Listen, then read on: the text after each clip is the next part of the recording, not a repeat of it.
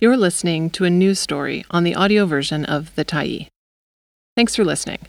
The Tyee is a nonprofit newsroom that is funded by our audience. So, if you appreciate this article and you'd like to help us do more, head on over to support.thetyee.ca and become a Tyee builder. You choose the amount to give, and you can cancel anytime. BC budget promises help for renters, free contraception, and increased health spending. By Andrew McLeod, February 28, 2023. Today's BC budget includes free prescription contraception and long-promised grants for some renters while returning the province to annual deficits.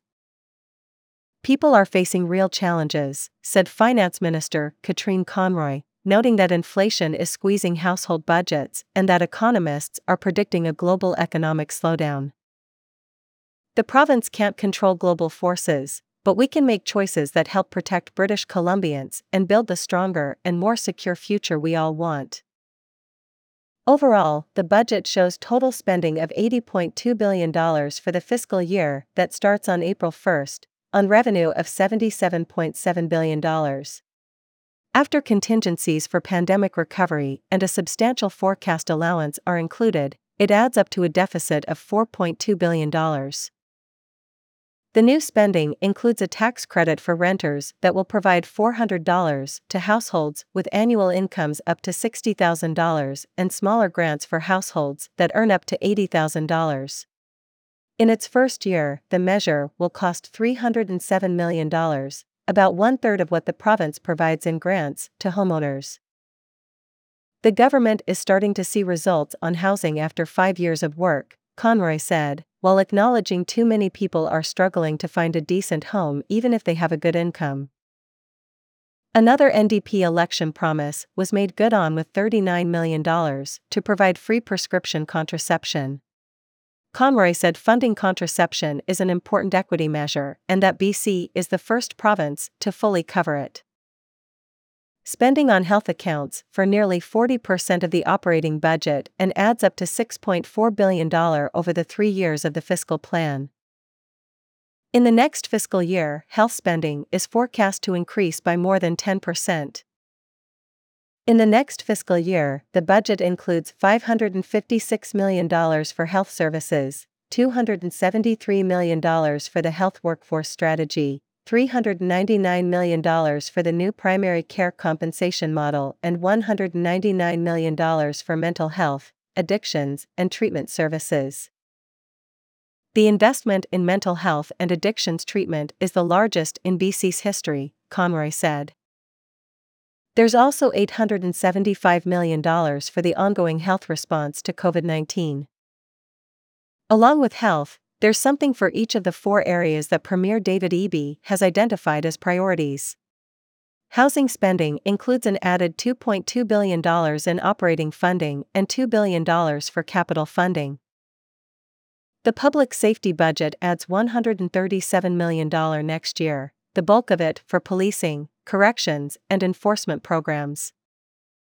About half of the $235 million for sustainable and clean economy is for the Future Ready plan the province recently announced to address skills training and the labor market. There's $11 million for the Clean BC Climate Plan and money for Forest Service roads and forest landscape planning. Over the long term, the budget shows rising spending on social services, particularly for child welfare and for low-income tax credit transfers. There is $147 million for increased supports for income and disability assistance clients. The province is not raising the general rates, but is increasing the shelter rate by $125 to $500 per month, the first raise since 2007. It also allows people receiving assistance to keep more money from employment and increases the amount available for supplements, such as support for clients facing an emergency, with kids returning to school, needing baby formula or other dietary supports. Asked whether there was concern that increasing the shelter allowance would benefit landowners rather than giving ministry clients more to spend on their daily needs, Conroy said people who work in the sector had been advocating for the increase. Everybody knows the price of housing has gone up and people need that support. A year ago, the government presented a budget that included a $5 billion deficit, but by 6 months into the year it had swung to a $5 billion surplus, largely thanks to unexpectedly high corporate and income tax revenue. Today's budget still shows a $3.59 billion surplus for the current fiscal year, with the government having spent some $2.7 billion of the unexpected surplus. Much of that spending has been announced in recent weeks, with the largest expenses being $1 billion to help communities pay for infrastructure and $500 million for BC ferries to avoid large fare increases. Responding to a media question, Conroy said the government would continue looking for ways to spend the surplus before the end of the fiscal year. The province can only succeed if everybody is supported, Conroy said. Budget 2023 pays attention to today's very real challenges while planning for an even stronger future for our province. In a note included at the start of the budget, Heather Wood, the Finance Deputy Minister and Secretary to the Treasury Board, warns the near-term economic outlook for British Columbia is weaker, reflecting the combined effects of elevated price pressures and tighter monetary policy working their way through domestic and global economies. For the coming year, the budget includes an unallocated $5.5 billion for contingencies, plus a $700 million forecast allowance in case the economy is even weaker than expected, leaving lots of wiggle room that could let the predicted deficit turn into another surprise surplus.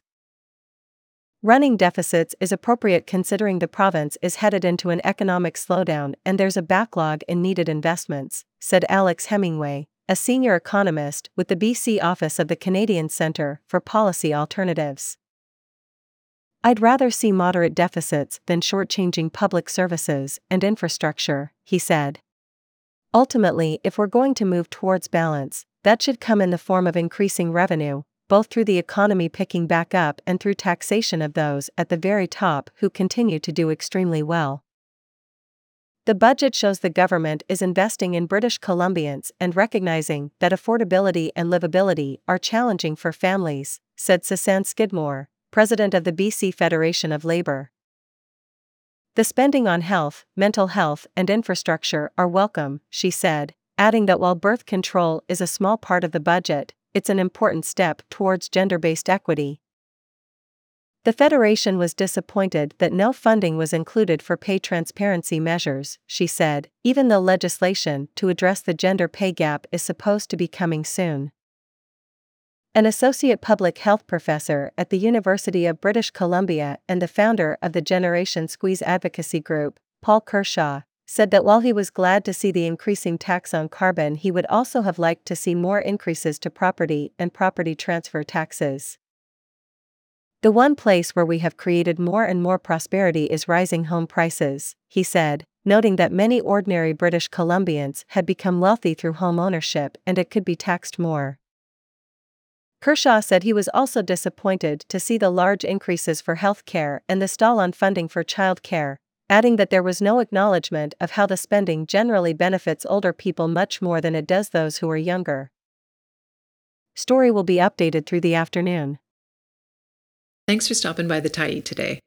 Anytime you're in the mood to listen to important stories written well, we'll be here. And if you'd like to keep independent media going strong, head over to thetyee.ca and click on the Support Us button to pitch in. Finally, big thank you to all of our Tyee builders who made this story possible.